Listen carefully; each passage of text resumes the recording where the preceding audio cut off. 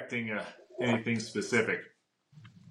But For sure. what's been going on with you, man? What things have been catching your eye lately? I've been following the Apple Pro Vision Pro came out, so I've been checking that out. Mostly tech stuff, and actually haven't been doing so much politics stuff lately. How about yourself? I've just been busy working. I did listen to a Lex Freeman podcast with Mm, Ben Shapiro and Destiny. right. Do Interesting. you know who Destiny is? I don't recall Destiny. Of course, I know Ben Shapiro. Destiny is a liberal political commentator. Mm, I feel like Destiny and Ben Shapiro have a lot of very similar qualities. They're very quick witted. They both talk very fast. mm, Their computing power seems to be, always at that rev limiter. mm-hmm. Uh, it was a very interesting conversation, and I think it was one of those that like more people should be having because they even at the end were complimenting each other and Mm, talked about how they enjoyed it. And there was a lot of things that they agreed upon that you would assume with the general atmosphere that they would have been more at each other's throats mm. versus finding things that they agreed upon and then just things where they just were open about just not agreeing but not almost insulting the other in a way. I think that's to me a representation of America today. Uh, when we're often pitted against each other politically, I think the average American will often find a lot in common with the one on the other side, so to Yeah. speak. And it's often media and others and politicians that benefit from pitting us against each other, way more than actual the things that we have quite a bit in common. And then there's a few often just small areas that we disagree, but there's a lot of daily life and daily ways of living that we actually, on average, would agree with and have in common. So it's those little sticking points, and they can, inflame those sticking points pretty substantially.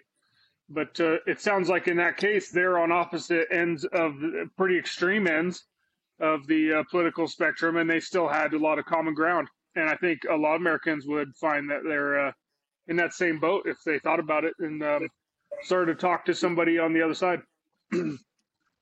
Oh yeah. Nope. It was a cool conversation. It was 2.5 hours. So I was listening to it when I drove to the ranch and then drove home from the Mm. ranch. Because nothing better to do than just listen to a podcast when you're driving an hour, Oh, 15, hour and a half for sure, one way. podcasts are perfect for that driving. Yeah. Hmm. Yeah. To me, I'm sure there's people who just jam out, listen to music, but to me, any sort of road trip, it's podcast, Mm-hmm. For sure. you know, of some fashion or another.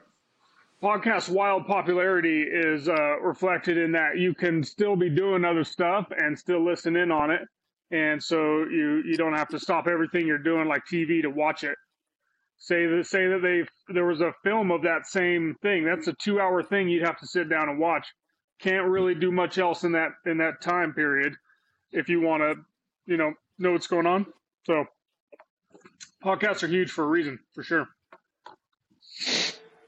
No Yep. doubt Nope. about I it. can completely agree. So fill me in on what's going on with Apple.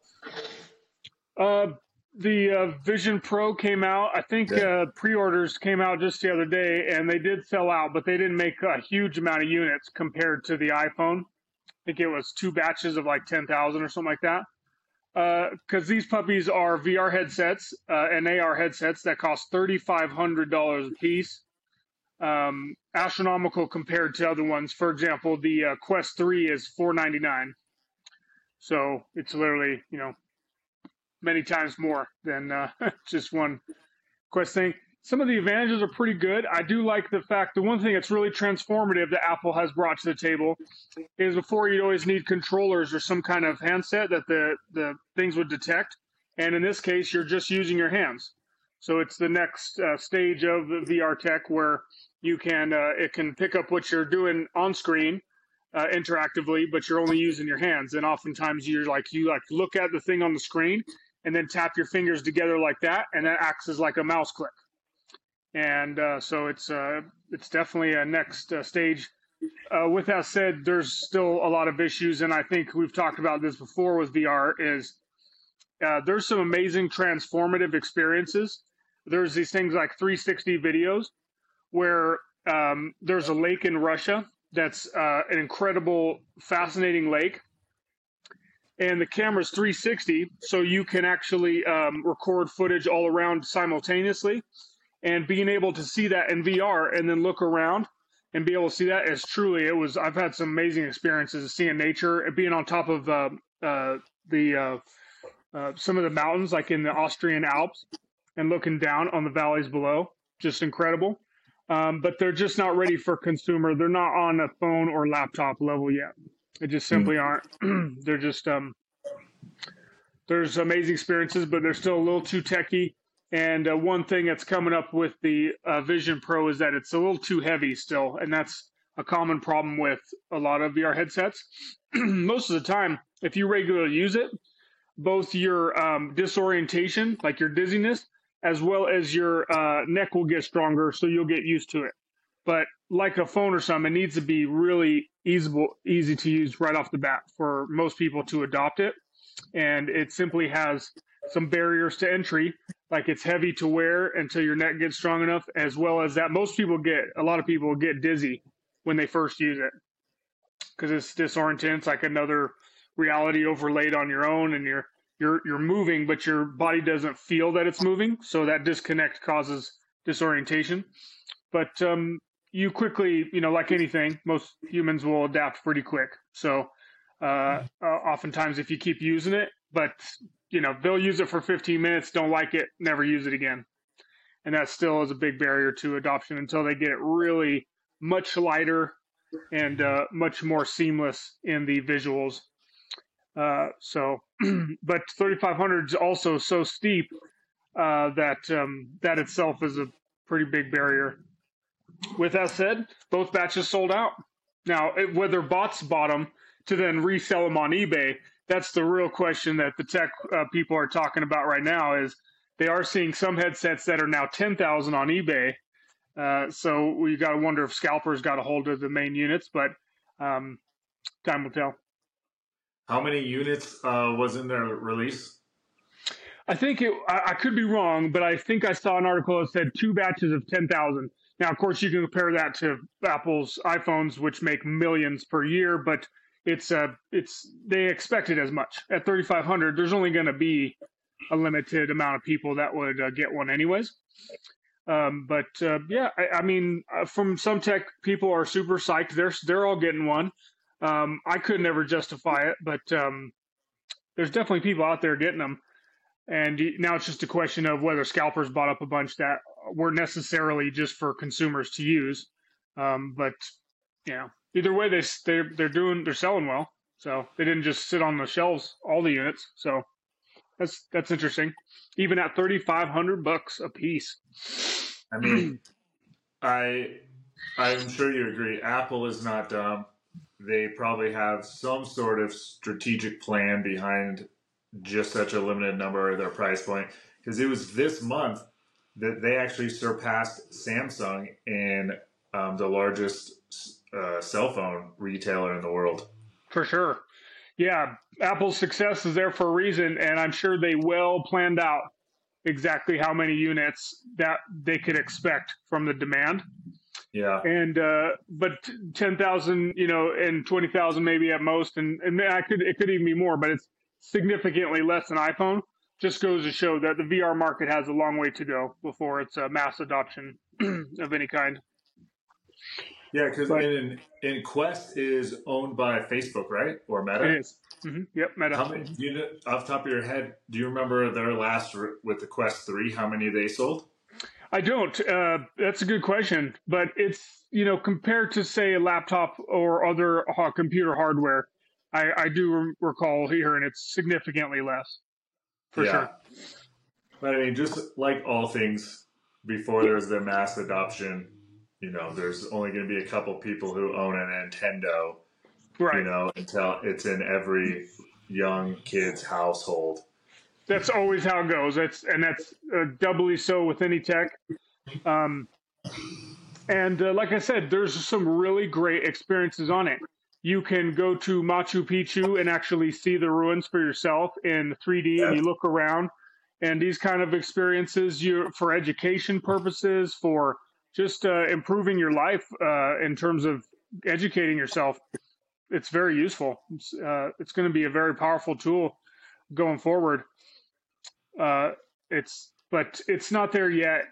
The tech has a long way to go to get light enough to where it's really useful on a scale that a lot of people would use it regularly. It's still you're basically wearing like a big brick on the front of your head, and it can be a little much. Not to mention, a lot of people they look silly doing it. So if you got them down to a point with AR glasses specifically that looked about more or less about like Ray-Bans, then that's my bet that you will see a lot of mass adoption. That would be the type of thing they're aiming for.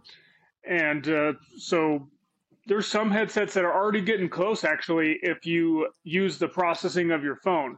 So if you hook a cable to your phone, you can already they're just a little bit thicker than Ray-Bans actually, but they're otherwise they look like normal sunglasses, and they have whole other screens overlaid, so you can see in front of you everything, but there's also screens overlaid going on, and so it's not too far off, but it does still have a long way to go for sure.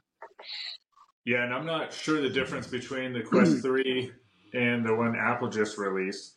But I mean, if we just even look at the cell phone, when the cell phones came out in the 80s, they were $1,000 to almost $4,000 in the 80s, and all you could do was call somebody. You couldn't even text. Right. And now, even with inflation, a brand new cell phone, if you're going to pay cash for an iPhone, it's like $1,500, but it's a literal fucking computer. It can do everything. 100%. It will be the same path in most tech that follows that. It will definitely follow that. I imagine a lot of people could use a AR overlaid screen. Like even while we're talking right now, you could be talking and you could have that actual data shown to you. How many units did Quest 3 sell? And with a little bit of voice AI addition, I could say, show me a query on the data of the sales, and it would you wouldn't even have to type anything. It would just overlay it to you right there while we're talking. So super useful, definitely. Oh man, it's why we should buy two. And it's just like, how could we actually record our conversations in there where it's connected to some sort of AI API in the back end where it's literally just populating the information that we're talking about, coming up with the data, just like you were saying. As we're speaking, it's just in a window. So then you don't need to pay someone to go in and edit and put in all this data over your YouTube video, because people want to see sources. They want to see data.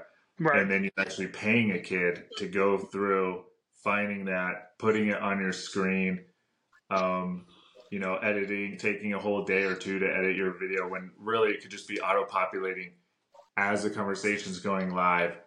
And then you can even correct yourself on the fly because it will say, oh, this happened in 1983, not 1985. The cost was $1,000, not $4,000, et cetera, et cetera. Absolutely. It's like in that case with I'm sorry, it was actually 15 units in 2 batches, that kind of thing. And you would actually get the exact data. And the AI would be great at that. And then you combine that with overlays that you're seeing what's going on. Instead of like right now, if I had to do that, I had to look away. I have to look away at a laptop, totally breaking the whole structure of the setup. So for sure.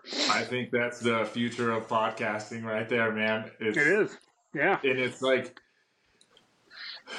And because how many people, I think the in person is the most ideal, Mm. but right after that, it's bar none. How many people can actually travel to interact with someone, regardless of who it is? Like the logistics of getting Lex Friedman, Ben Shapiro.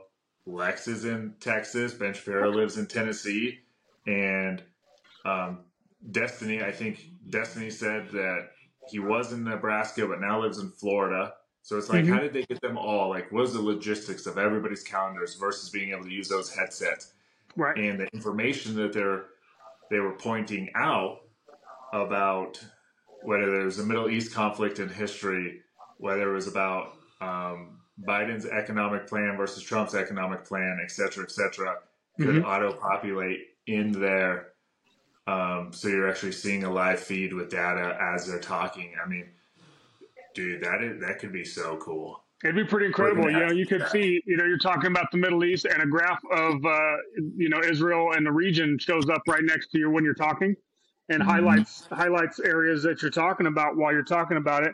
And the thing is that otherwise I'd have to look over to another screen. If it was overlaid, you'd be able to see as well. So you'd be able Oh, to see what's going on, and you'll be able to be part of the conversation instead of have to break and see what's going on. Oh, whoops, the computer's got it wrong, actually. In this case, you'd see it real time and you'd totally be able to interface with it. So it has quite a few. The Quest Pro, the Vision Pro is actually selling a few points that is a similar thing of what you're saying. One is that it has cameras all within it and outside of it. So what it also wants to do is do things like you can record a memory. Say your kids open their Christmas presents on a couple years ago, and you're actually seeing the whole scene recreated, and you can actually see it in first person as if you were there. So it's yeah. like you said, the best thing is a first person reel. But if you're a grandpa who lives far away, he can now experience his grandkids opening presents like he's there as much as possible. So the first thing, of course, is always, no matter what tech, is always going to be human interaction. It's simply how we're wired. But Hmm. these are great alternatives in those kind of cases when they're across the country and it just logistically doesn't make sense uh, to bring everybody together like that. And that's actually one of their ads was literally this selling point. A lot of people, I mean, there's a uncomfortable creepiness factor to that, understandably, but I also can see the intent, and the intent would be exactly for that. A wheelchair bound a family member who, et cetera, across the country. You can give them a sense of being at home like they used to be as much as possible. And that was, I think, the intent, even if the delivery came off as kind of awkward for sure. Yeah. No, it makes it, as long as I am all for advancements like this, as long as it just doesn't turn our population into like the people on Wally, Mm. where they Right, were just all in wheelchairs because everything just did everything for them, right, and they lost their bone density. They're just blobs because they're getting just tubes of food. They can go to ancient Rome because they have the goggles on, and everyone's just in a wheelchair that just goes around and they experience things. I don't think that that'll ever happen really, but it's that far. What you know? I for guess it's sure. the Reality is always a moderation. We always, in our yeah minds as humans, we always predict the worst outcomes or the absolute best. And reality is more boring in that it usually is right in the middle. You'll have some that'll turn into blobs, and some already have turned into blobs, frankly. yeah Uh, exactly so without any of it. yeah, without Yes. any, without it was zero VR headsets, and yet there's still that are some that are, even though they have all these extra tech, they are still super fit and are even augmenting their tech, the tech using tech to be more fit. So Oh you yeah, have like both, yeah, both are gonna, and that's going to be the play no matter how advanced the tech is 100 years from I mean, look at Mark now. Zuckerberg and Jeff Bezos. Mark Zuckerberg talks about how he wakes up, he does jujitsu, he goes and surfs, and then he goes into the office. Right. It's like, so he's not, you could almost say like, Alex, you don't use your own supply, don't get high on your own supply. It's like he might be, creating these experiences for people, but it doesn't mean that that's how society has to go. And then you look at Jeff Bezos, that dude's probably has a more optimized blood panel today than he's ever had. He looks in freaking great shape. He does, yeah. Wow, he could use that wealth to put to use to do it well instead of use the wealth to turn into a blob.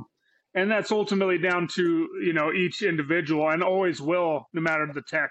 Tech is simply a tool, and we often try to interject our own personalities or try to project our own insecurities onto tech. Tech is not a living thing. It's simply a tool. You can use it good or you can use it bad. Yes. When I went to Ireland, being able to see an 800-year-old castle in VR would be super sick, but being able to actually be near it and put your hand on it it was an amazing experience. So that will never really ever be replaced, with the tech. But the tech sure helps when the cost and the difficulties of getting there. You could sure see a lot of it by putting on a headset and looking around at an 800-year-old castle. And it's pretty awesome. You could see, it's pretty cool. It's almost like you're there. But it won't quite ever fully replace that. So I expect the same thing with any tech moving forward. You're going to have a halfway. Some will use it to great effect. And, smartwatch is a good one where I'll be working on a computer and time just passes and slips away. And tech is useful in that the smartwatch will tell you to get up every hour. Yeah.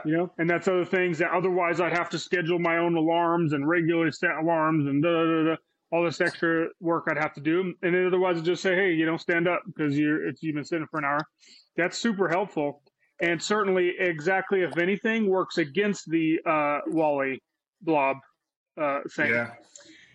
With that said, I wish we had a AR overlay because we're heading towards, I think it's 60% obese or overweight in the country. And I wish I had the exact figures because the ones I remember reading are so high that it almost seems wrong. And so I always keep doubting it, but I think it was 60, which is just astronomical. That's so insane, dude. Like I've always thought, 30% would be a high benchmark, but to see more than 50% of the country is, we're already blobs in terms of that respect. If we're talking about, we don't even need to go to WALL-E stage. We're often in many ways already there. So. Yeah. Dude, I made a video on how in 1985 it was only about 5% of children were obese, and now it's 25%. Right. And just how over the decades, how it just kept doubling and doubling. And it's just, so you're definitely onto something. And like you were saying, I hate to have to look away to just like look up stuff when you could have the overlay. That would just be so sweet. I think that's the future of the podcasting. We got to get 2 of those. That's where it makes sense and you justify buying one. For sure. Yeah. And I'm sure there's exactly people that are doing that for their business right now. They picked one up just exactly for, they're working in a studio, maybe doing a car. They were talking about one example would be if you're designing certain mechanical things like cars and stuff, you can have things overlaid from your vision and make changes to the structure of the vehicle as you're looking at it. Super helpful because otherwise everyone has to go back to their screens and make changes and then view the changes. Otherwise, everyone could simultaneously at the same time be seeing changes on their headset and see how the design and work is going. And they're much more collaborative in theory. It could really work. I think the real augmentation booster will be have an AI right along there with it and being able to give it realistic voice commands, and then it can overlay that stuff to your screen, your headset. That would be just like we're talking about. Like, oh, could you bring up the US obese figures for 2020 and like, and it just would bring it up for you like that, and I don't have to turn away and type something. It would just overlay it. Man, that's when you're really going to see that AR VR tech be widely adopted, and people will be rocking them everywhere. You'll see like phones were when iPhones finally turned the corner. When phones finally turned into smartphones, suddenly you saw them everywhere. And there's always those moments in tech where it had been building up, as you said, from the 80s. I mean, that was decades before. And that's often with tech. You have a hype cycle, but expect that it might take decades. It depends on the tech, but it could take 10 years or 20 or even more. So, but once it does turn that corner, suddenly it's everywhere. And it's just like smartphones. Dude, it was the guy who invented the BlackBerry. People literally told him no one's going to want a computer in their pocket. Right. Exactly. They and I've heard they told that guy, why would anyone want email on their phone? Why would anyone want a computer on their phone? And in a counter kind of thought experiment, imagine your life without it now. And you'd have to go back to your home PC to look at your email every time. That would be maddening. So yeah, exactly. It's the same kind of thing. Why would I constantly be looking down at my phone and we're all looking at our phones instead of looking at each other when I can look at you and I have information overlaid, but I can still look at you and we're still having conversations, we're still communicating, but we're no longer having to have basically a wall in between us, which is our phone screens currently. Mm-hmm. That's why everybody's looking down at their phones. So it's a really cool VR and AR. Ironically, it's often portrayed like it's going to turn everybody into Wall-E. But what's kind of interesting about it, similar to what the guy was saying about BlackBerry, is it could actually free us from the phone screen. Yeah, and that's actually the ironically, because right now it seems like it's just building a wall between us, and there will be VR that will do that, of course. Like that totally immersive 3D thing requires this, in a sense, you're immersed from the outside world. But the AR is what I've always been excited about ever since this thing took off, and that's augmented reality. So you can still see all around you your environment, your real environment, but it's overlaid with information and screens and et cetera, et cetera. So that's, if anything, that'll free us from our phone screens, which is pretty cool. Yeah, no, I like, we've both always said we've always been fans of advancement in technology. For sure. Because you could say in theory and in a free market, advancements in technology allow the standard of living to go up and the cost of living to go down. And you just got to figure out how that's going to, with this VR things, there will be a correlation where that happens in your life. Just time will be the one that tells us what those actual factors are. Exactly. And we often associate today tech and stuff like that with just computer tech and the Zuckerbergs and, the Microsofts. Mm-hmm. But there's a really fascinating book that argues that the biggest advancements that created the biggest productivity gains came in the early 20th century to mid 20th century. And that's stuff like your washing machine, your dishwasher. People forget that we used to have to do all that by hand. So these are huge productivity gains that's freed up an enormous amount of free time that then is then put to other use and has built the economy into what it is today. So you literally, we act like tech is just tech, but tech is also your washing machine. It's also your dishwasher. So dude, it is such a good point, because you got to think of how much time, energy that it saves society, not just like women, from the time that they were just like taking care of the household. And then how those things haven't changed much, and they're still, they'll change on sort of a micro scale over the years, just being more efficient with water, more efficient with energy, etc. But it's just how important those are and how we still use them and we take them for granted, kind of like what you're saying, I believe.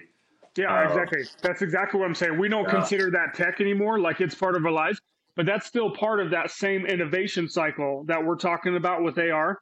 That still had to do with the dishwasher and all the tech that we now take for total granted, and in many ways, this a smartphone, we already take that kind of for granted in the same way. I think we just take transportation. We've had cars for 100 years, and I think we take that for granted and where it's going. And as well, I mean, just prior to 100 years ago, how in the fuck did you travel very efficiently anywhere other than a train, which really only went one way, and then eventually another one went the other way? Exactly. And I think you can see real quick, there's videos of people who ride the Amtrak today. And we often totally forget they have a top speed of maybe 35 miles an hour or stuff like that. Unless you're getting on an actual high speed rail, your trip from one area to another, it takes like 8 hours. And it's like from California to Northern California to Reno is like 6 hours or something like that. I think we were even thinking about taking the kids with us on a trip one time, and it was like all day. It would take all day to get there. So. Me and Laura did that for Chance one year on his birthday. We nice, went from Reno to Truckee. Awesome. And you have to make it that thing that you don't do all the time, because it's like, well, we can just get up to Truckee from our house where we live in about 20 minutes. Yeah. So you got to be able to go downtown, wait in line, get your ticket, which is only like $8. But you get your ticket, you hope you got a good seat next to a window where you can see all the things. And then, you're taking like 3 hours to get up there. And then you get off. And only a spot where the train allows you to get off. You don't get to pick where you're going to park, like with a car. Right. And then, so I had to take my car up there the day before, drop it off, get a ride from a buddy back down. So that we just had a car to drive around and then come back when we wanted to. Wow. See, and that underlines exactly what you're saying. The car was one of those tech developments like we're talking about. And now we completely take it for granted. It's no longer tech. But we all have to understand that the AR stuff is tech that will one day be taken for granted, like a car. But when the car first came out, it was the AR. It was the new thing. And people both hated it and loved it. And you'll always have that as well. There's many cases that thought the car was going to ruin everything and destroy society and et cetera, in a similar way that the tech of today is discussed in certain circles, as well as that people embrace it and think it's going to fix everything and solve everything. And reality is often more middle, more boring, and a mix of both. And if you think about it, the combustion engine, our everyday car, that also hasn't changed. If you take the Model T and then you take, I don't know, just a Honda Accord, they are vastly different. But from over the years, there hasn't been a ton that's really, really changed. Kind of like your dishwasher. So we just kind of take them for granted. We want new models. We don't consider it's new tech. Yeah, we don't. Yeah. But then you got guys like Elon who are taking the same concept, making it its internals different, and pretty soon, people will be me and you will be sitting face to face in a Tesla, having a meeting or doing a podcast while we're going somewhere, because it's being automated and driving on its own, and there'll be this trust in society that you don't need to be having your hands on the steering wheel, foot ready on the brake, because it's going to do it on its own. It'll be completely automated. Right. And we're probably there's going to be fear. We talked about this a little bit last week, I think. Mm-hmm. There's going to be the fear initially, because they're going to say, oh, one of them went fucking wild and hit a girl on a lady on a bicycle, and then it drug her 20 feet. And it's like, well, but are we going to get rid of this progression in technology because of a boo-boo? Right. It's like we can't, because think about in the next 50 years when we look back, and it's like, okay, these automated cars, there's less wrecks. It doesn't allow for drunk driving. We're able to be as humans more productive. So then maybe you almost take the 8-hour work week down to 6, because you're working inside your car, able to be productive inside of your car. Right. Versus taking that time for travel and then like lunch breaks. And the human brain really only can be optimized and as efficient as possible for more of a 5 to 6 hour period than 8 or 10 hour work periods. I feel like the data on that's been like pretty clear, but businesses don't want to look at that. They just want to be like, well, can you do a 10-hour work week or an 8.5? There's really not 8-hour work week, or 8 work days. Sorry, there's 8.5 hour days or Right. 10.5 hour days. Or even when you get there in some laws, you have to take 2 breaks. So then you're an 11-hour day. But it's like, if we're able to work in your car, be doing efficient stuff because it's being completely automated, we can't just let a boo-boo hinder those things. Right. I mean, you nailed it exactly where, and that's been so many cases. That's been the case. The emergence of air flight, where we have consumer commercial air flights.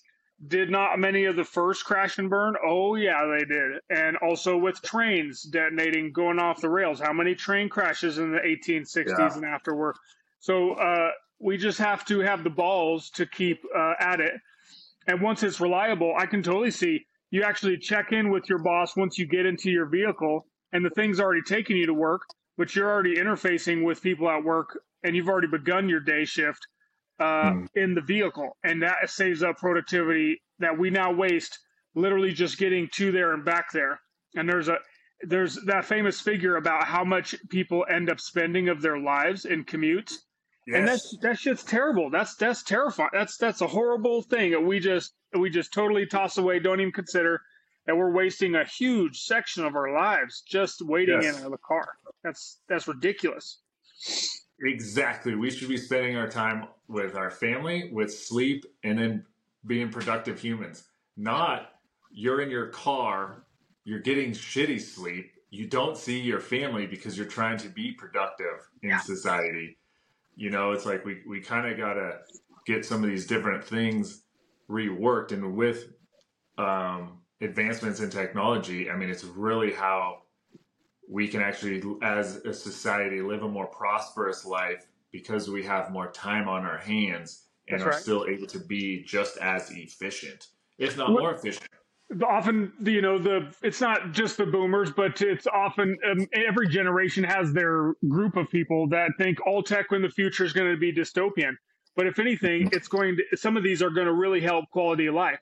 Instead of being in a commute, you could actually have your family with you and you could be talking to them. You could be getting stuff done in your vehicle instead of your only focus needs to be on the road. And that is all that time of your life that's now taken away from everything besides the road. And imagine being that freed up.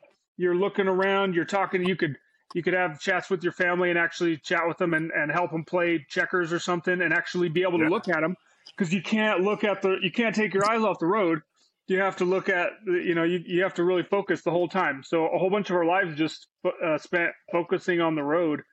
Is that we don't realize often it's in a way that you could spin it. That's rather dystopian now. So wouldn't we want to improve? Wouldn't we want to improve it for a better future where we can actually do that? And the key to that would be reliability. One thing I always said that's interesting, I've always been fascinated about LiDAR, is the average human reaction time is give or take with a few milliseconds, about 1 second. So something shoots out in front of you, you have give or take about 1 second reaction time. And that's the time from your brain to send the signals up, your eyes information to send the signals and your body to react to those signals, right? This would be great, again, to have the AR overlay, but I believe it's about 50 times a second is the LiDAR's ability to do that same reaction time. So we're talking about a significantly increased reaction time. The key of the technology right now is being able to discern whether that's a fire extinguisher or a kid. There's a word for it, but I can't recall at the moment. But being able to detect what is where the tech needs work, and they're working on it. But in terms of reaction time, there's really no comparison. That will be a significant upgrade from our current setup in terms of reaction and saving lives when things dart out in front of our vehicles. So that's, if anything, that'll be great. Once it can actually interpolate what's happening, I'd feel actually significantly safer in one that's self-driving. because its reaction time is Yeah. significantly greater. And of course, if you add alcohol in there, your reaction time goes down quite a bit, Oh yeah. So, and hence all the And, accidents and fatalities. and here's one of the things where I want to put the trust in in any of the older generation that thinks we're going to be living in the Terminator or Matrix era, or even the young generation who think people like Elon are just evil and want to make as much money Right. and they're going to get us to buy their cars. The amount of technology and data that Tesla is consuming by people buying their cars and them being one of the best-selling sedan vehicles in the United States right now, Right. is that they're going to be acquiring billions and billions of hours and or miles Right. to where that there ends up being no flaws. I'm not going to say no, but the probability is zero that there's going to be no flaws in their system because of the amount of miles and hours they'll be putting in by people just driving them like normal, not automated, because they're able to collect all that data, put it into the base, and test and work their automated driving off this. And it's like, so it's why I tell people, you are not only helping Tesla by purchasing or leasing a car right now that's not automated, you are ensuring the future safety of the driving in our country by doing so. Because Ford's not putting cameras and collecting this data in their cars. GMC, GM, they're not doing it. Nobody else is doing this except Tesla. They were smart enough to day one make sure they're collecting this data for the future. Exactly. I couldn't have said any better. The real world data is, remember we're talking about that interpolation of detecting if it's a fire hydrant or not. The real world data and huge amounts of it is what's going to train these models to figure it out, to finally figure it out and get it down to where you have a 99 percentile thing. And, we often forget, and I think that's an important part of this conversation, is people are not going to accept it until it's 100%. Well, there's nothing in reality that's 100%. No. It's literally, it'll never get 100%. And your own driving is never 100%. There's crashes, and have you ever never wrecked in your entire life? Well, if you haven't, if you have even once did a fender bender, then you're not 100% either. So you can't expect anything in reality to do the same. But if we can get it down to an acceptable amount of interpolation, like it can 97% of the time always figure out it's a fire hydrant or a young kid running across the road every time. It's a dog.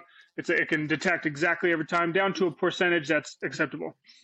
That is going to require the real world data that you're talking about. And what's so great about America is I think we should always have the freedom to choose to share our data, but you have to, you put it well that you could help your fellow Americans and help your fellow human beings by sharing that data, because it's going to allow the model to train faster. More data, faster learning. But the great thing is, though, is unlike China or others, you can choose whether to share it or not. So I say, hey, give them the chance to not share it if you want. If they don't want to share it, fine. That's your choice. That's your freedom to do so. But consider sharing your data when it makes sense, like that.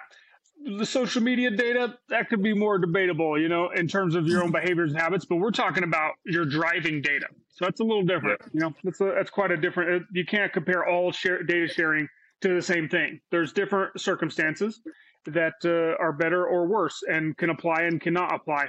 And with driving data, that will help that machine learn faster how to figure out what's going on. And the sooner they figure that out, the sooner you can take your eyes off the road and start focusing on your job at work, focusing on talking to your kids and actually spending time with them while we're transporting from one to the other. Let's free up our eyes on the road. And part of that's going to be, and that's what's often lost in these dystopian future tech debates, is that how much this stuff can actually help free us from stuff we're already chained to right now. And we don't even think about it. Like, we just been driving on, like, commuting, spending like a third of our lives in the car. And we didn't even, it's so ingrained, we don't even consider it, like how dystopian that is. We're like, oh yeah, it's fine. We make it work. So ingrained. That is, yep, dude. We are so ingrained. It's normalized It's that normalized. this is just part of society, part of how we're supposed to live our lives. But it's not. It doesn't have It's to be that way. no. It does not have to be that way. It could be so much better. And like any tech I've ever seen, it's a double-edged sword, and it'll create weird dystopian things, but it also create really cool new opportunities. And I think we just talked about the new opportunities that it's going to create, Yeah. and as well. So we'll allow people to even more be blobs. They don't even have to like focus on the road. They can just roll themselves into the car and just fucking sit there and just but yes, it will Yep. do that too. But yeah, for sure. But like we were saying, it'll also let the other group of people who choose to just be productive Oh, sit facing the people who are in the back.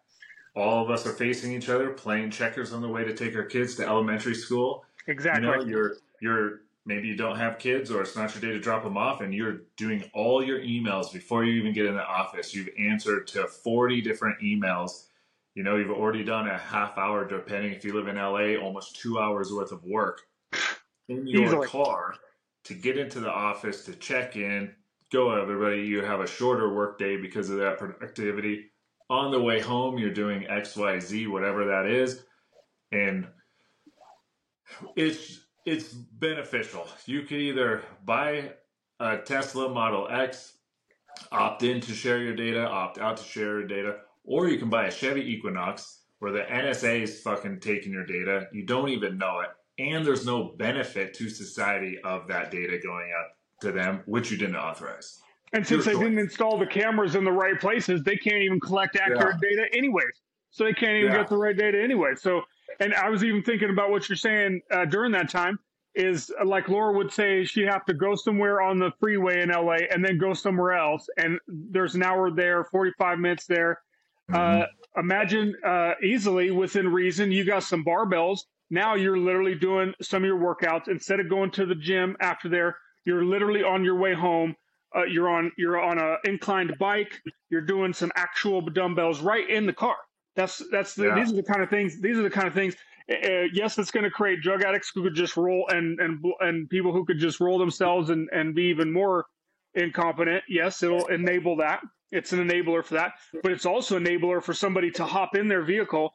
It'll take you where you need to go, and you're literally doing dumbbell workouts And so, in the as a vehicle. free society, if someone wants to be this alcoholic drug addict, that is up to their choice. The Right. thing about a free society is you cannot um, impede on someone else's freedoms. Therefore, if you're getting in your automated driving car, there's zero chance of you getting in a drunk driving accident and imposing your drunk lifestyle on an innocent civilian. Exactly, and that's a great opportunity. That's a great opportunity to talk about the freedom aspect. Those drunk drivers are imposing their problems on others, and it's one thing if you got your own, you're making your own problems your own problem, but you are. I mean, how many lives have been wrecked by that? Dude, That's I something mean, we would significantly fix. I'm Significant. sure we've known people in our lives who've been functional alcoholics who will just drive intoxicated, never get in an accident. But it's what if they just didn't have a blinker on and got pulled over? What if they rolled through a stop sign and Right. then just how that impacts that DUI impacts their life? When it's Oh like, yeah. oh, we're just in a totally automated car. You know, so not even talking about the alcoholic who is just blacked out belligerent who's going to get in an accident at some point, but there are people in today's society who are functioning addicts. Functioning addicts, and they impose problems on others, and they also wreck their own life by their decision. And as we've talked about before, we've normalized this whole thing. But is that not Yeah. super? It's fairly dystopian if you actually think about it. Imagine an alternative where you can go to the bar, enjoy the company of your friends, and make it safely home, and not have to depend on a sober driver. That's freeing. All of you guys can drink together. How many times does a sober guy have to put up with everyone else for the night? And we have that Mm-hmm. classic scenario. Now everyone can partake as friends and you all go home safely. That is less dystopian than the current environment that we've normalized. And we don't Yeah. even think twice about it. We don't even think. Or the girl who gets the drink at the bar with her friends and because someone's going to say, well, get a fucking Uber. It's like, Right. well, what about it? I know it's the exception and it's more than an anomaly, but the girl who accidentally got in the wrong car, Right. thinking it was an Uber, was intoxicated and then was murdered, because that's literally happened. It's literally happened, It's and like, enough times to be concerned. And you're at the end of yeah, the day, you're literally getting a car with a stranger. At the end of the day, it's just it opens up circumstances and situations that could you not would it not be better to avoid them altogether? It certainly makes sense to me. yes, I got an Uber story for you. Mhm. I was in Albuquerque, New Mexico. I put in Uber. It's a Ford Explorer white that is on my app, and it's a girl named like Sherry. Right. White Ford Explorer, matching license plate pulled up, did not look like a Sherry. It was a dude. Wow. So I get in, and he Creepy. said Sherry was actually his girlfriend, Hmm. and he was running some Ubers for her. This dude was like, because we had to get on the freeway, we had to get out of this neighborhood and go to the hotel, because I was he picked me up from a Whole Foods. Right. And so I Ubered to a Whole Foods. I had to get another Uber back to my hotel. So you had to get on the freeway. He was driving fucking crazy. Like, fucking wild for having someone in your car who's a stranger, Right. and you're an Uber running it under your girlfriend's Uber license. He was driving fucking wild. I think I didn't do a complaint. I gave him a tip. It's just habit. I give everybody a tip. You can Right. see I have perfect 5-star rating on Uber. Anyone who wants to go check. For sure. But anyone else, I think 9 out of 10 people would have complained. Would have been like, 1, it wasn't Sherry, it was fucking Billy. Right. And 2, he looked like he was fucking a little skinny crackhead kid. And 3, he was speeding like a motherfucker. Right. And if I have, you could even rent these automated cars, automated Teslas in another city, so you don't have to rely on an individual driver. It would be no different than an Uber, just automated. And that's the future that we're opening up. There's times when Yeah. random strangers isn't with human interactions isn't necessarily a better thing. And the first thing that came to my mind is thankfully he didn't seem to be that way.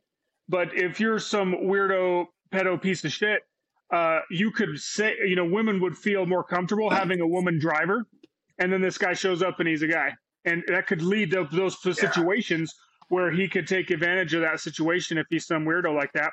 And you're creating all these circumstances that you would simply avoid. You would simply clear the fog if you had the thing drive you home. It's that simple. Dude, I remember him That's either crazy. running a stop sign or a stoplight, Right. and when he realized he did it, he just did one of these like, oh, my bad. Just Crazy. like so nonchalant about it. And I was just like, oh fuck. And I was really glad there wasn't a lot of other cars during this time of the day Right. on the road. But yeah, it was like, fuck, dude. Like, An interesting come thing on. about the AI tech is that if the interpolation, the detecting misinterprets, it's one thing. But if it detects that it's a stoplight, it's always going to stop at a stoplight. Humans can choose to blow right through a stoplight. That's the whole Yes. thing. They could choose.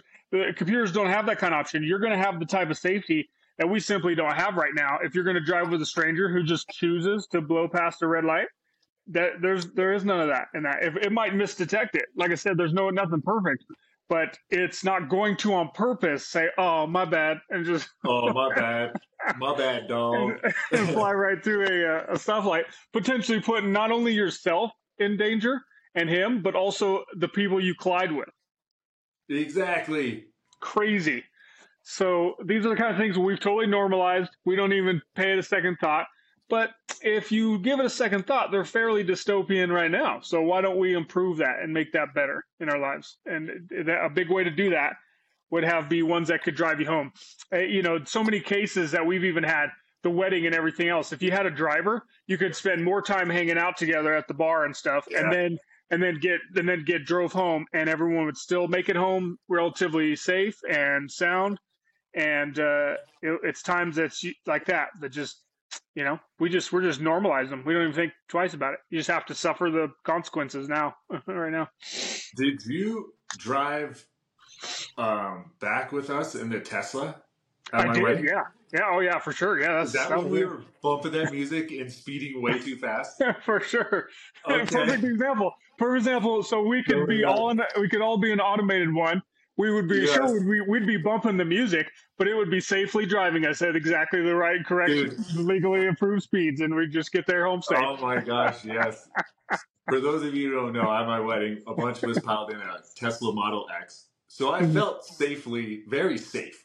For sure, for sure. But the driver person driving, one of my relatives, was intoxicated. It was this person's car. And It was like freaking the Formula One Indy 500 with great music just blasting. That's exactly right. That's where the choices. That's where the AI doesn't get to choose to speed or blow through stoplights, or if it can interpret the right thing, it's going to do that as it's coded to do. And humans, though, they can just decide like, oh, we're on a 35-mile-an-hour road. Let's gas it. Let's see if we can get up to 60 or whatever. Exactly. It's 1 a.m. There's no one here. We'll just race. And in that time, we could even be more partying and having the beats going in the car on our way home instead, while it's safely driving us, and we could totally ignore the whole circumstances. So I find it very freeing. I think the idea of it's really freeing, actually.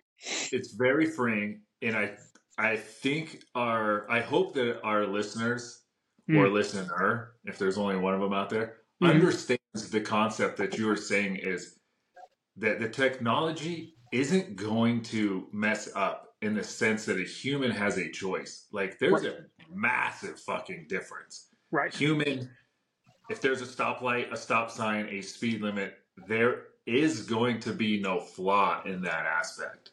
Right. And that's where, like in physics, that's what I'm talking about. We need to get to a benchmark. So if 97% of the time the AI can detect it's a stop sign, it's always going to stop. But 97% of the time, a human doesn't have to choose to stop at a stoplight. And that's the interesting thing that we've normalized and we're totally cool with. And we accept it as kind of the risks of vehicle driving now. Yeah. And these are those things that we just need to get it to a benchmark where it's at an acceptable level of highness. Now, there's going to be a couple times it might not detect the stoplight, and then it'll go through the stoplight.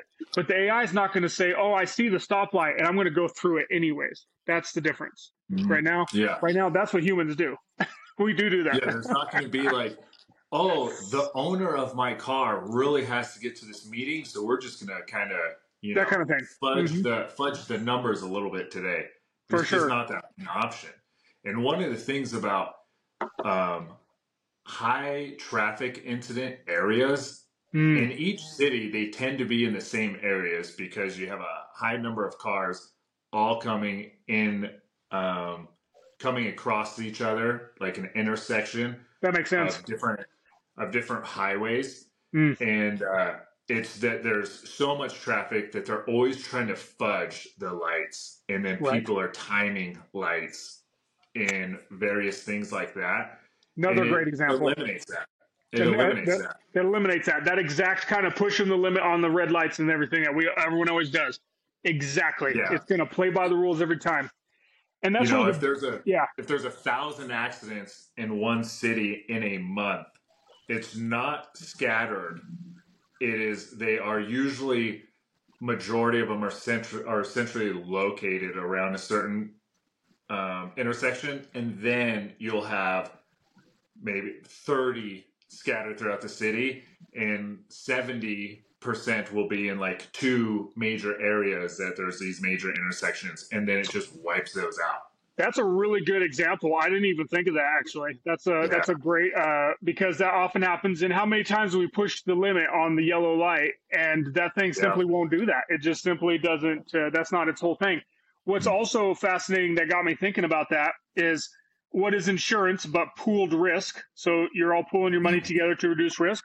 Well, guess what? What if the amount of claims goes way down? Then by de facto, your insurance should go down. So you're actually going to be increasing everyone's profitability and insurance affordability by not having everyone push the limits around these hotspot zones.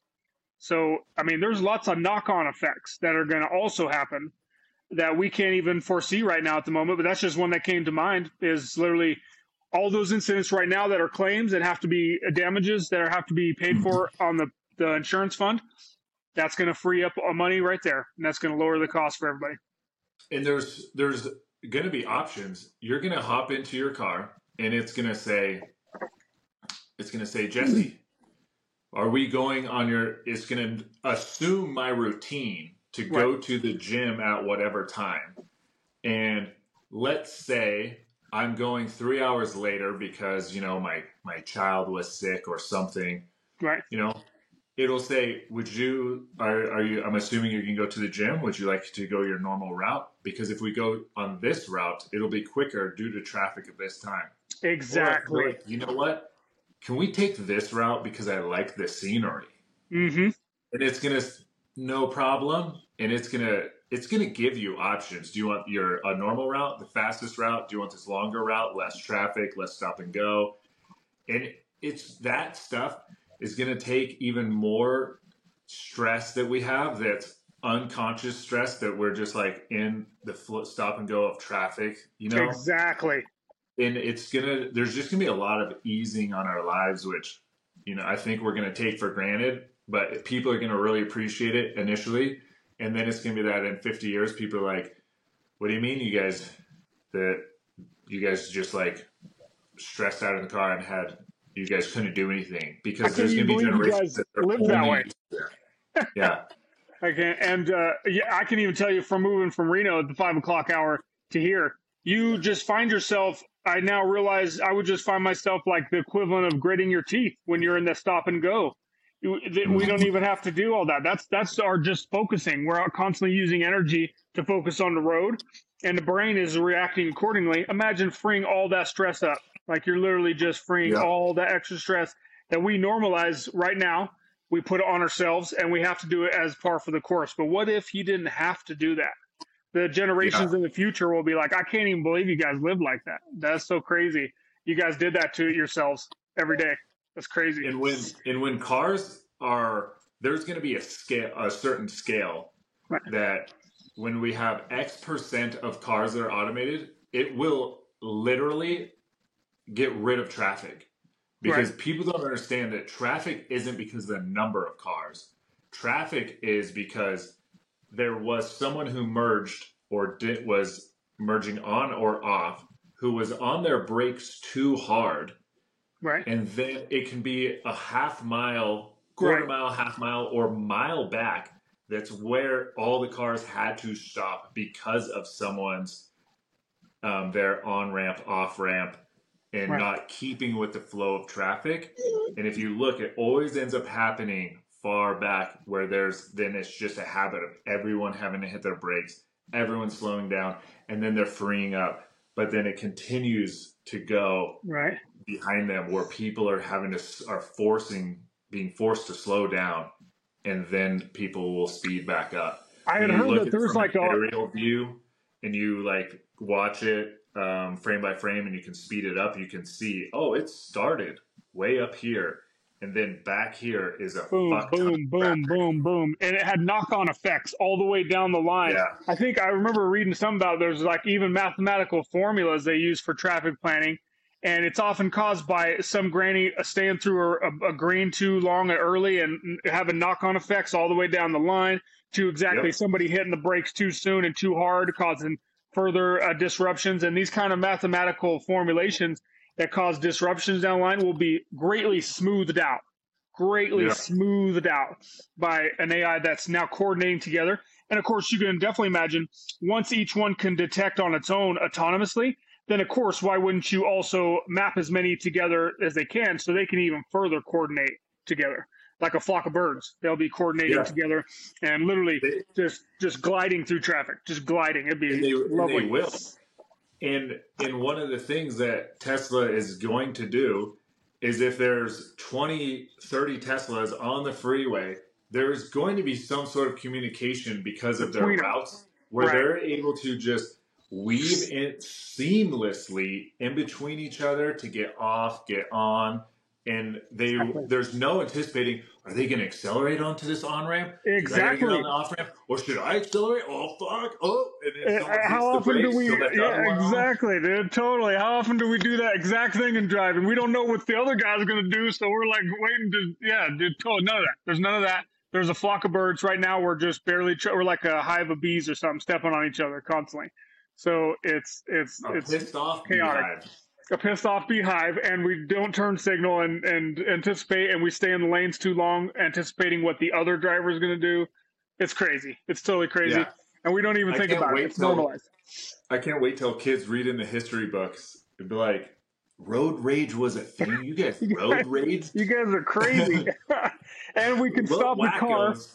and scream at each other. Like the computer won't let you stop, so you'll just keep going, and your little anger incident will pass instead of turning into a huge drama that changes and wrecks lives. So it's so many knock-on effects. So many, you could see that really we've normalized quite a rough thing, and calling that normal. And everyone's always fearful of the future and what it brings, but there's ways of looking at it where it doesn't have to be like that. There's Mhm. this exercise today was a this talk today was a kind of exercise in thinking about it on another angle. So pretty cool. Yeah. I'm excited about it. I think it's really really interesting, and I think ultimately is it's going to be freeing. Uh, there's only the thing is that you can hop on the road and drive yourself, and I get that, but think about how many bonuses you're going to get from freeing yourself up from that. So ultimately, I think that's going to outweigh any benefits of hopping in your roadster and cruising the roads. And I get that, but um, you know, No, I everything agree. it's a double-edged sword. You never get anything for free, of course. So I think this is a prime spot to cut it off. Otherwise, if we jump to any other topic, it will be another hour. for sure, any other that's a great great segment to cut it, because the one thing I can say is that the Q4 came in for Tesla and it's rough. But I think this is overall that the money biting is finally biting. People are just buying less stuff, So it's ultimately it's not necessarily sales for Tesla. It's more just that big ticket items everyone's pulling back. The Fed raising rates is finally really starting to buy everybody. Credit card debt and et cetera, et Yeah. cetera. There's just less money. So once that changes, that dynamic changes, people will be buying them up again for sure. No question in my mind. Yeah. And yeah, We gotta eventually support Mr. Elon. for sure. Yeah, I'm definitely always thinking about how I can do it. And one of the You ways have Tesla is stock? I do have Tesla stock. Yeah. Not Dude, a I lot. think I tell everyone, like, Mhm. if I don't know, man. If I knew what stocks were gonna be the greatest, For sure. I would be in a whole different part of my life. But Elon is one guy who you just should never bet against. And I think Right. I tell everyone, like, I would just buy Tesla stock. If I was going to give you one to do, why not Tesla? The thing about stock investing that drives me insane, and most people with any kind of common sense, is that you're so focused on the quarterly numbers. You're not seeing the bigger picture. And Yeah. his ability to get things done, that would be a bad thing to bet against, because the amount of Yeah. things he's been able to say that they said it was impossible, and he's been able to achieve. He's been able to pull it off. Also, the one other thing with Tesla is that it's unlike GM, which if you're just talking about car margins, that's one thing. But Tesla makes and does a whole lot more than just cars. So Yeah. that's something to consider as well. When you're investing in Tesla, you're investing more than just in a car company. They do make the majority of the revenue in cars right now, but they also do a lot of other things that GM doesn't even dabble in. So Yeah. something to consider, AI all the way to energy, like the power banks.